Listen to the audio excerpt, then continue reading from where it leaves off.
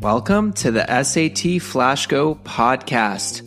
This podcast is designed for high school students preparing to take the SAT. We are going to provide you with the tips and strategies so that you can ace the SAT. Now, without further ado, let's go on to the topic for today. Hey guys, it's Danny, and today we'll be covering a very interesting type of common grammar mistake. Words and phrases that don't really exist.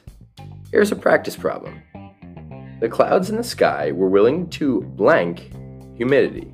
Is it A, there, T-H-E-I-R, or B, itses, I-T-S apostrophe? Did you guys pick up on that? The second answer here, itses, I-T-S apostrophe, is not a real word at all. It seems like the word is trying to attempt to be the plural possessive of it, but the plural possessive of it is actually a, there.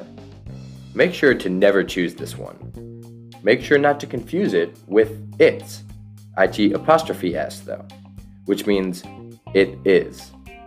We won't give away what comes next, but here's the practice problem. The ringing grandfather clock, blank, woken the whole house. Is the correct answer A, must've, M-U-S-T apostrophe V-E, or B, must-of, M-U-S-T space O-F? The correct answer here is A, must've, M-U-S-T apostrophe V-E, which is actually a contraction for the phrase must have. So, when you're reading must've, what you're really saying is must have. Must've, could've, would've, and can't've are not real expressions, but people often choose them by mistake because they sound correct. Make sure to never choose them. Here's one last problem. The attic had collected blank of junk over the years.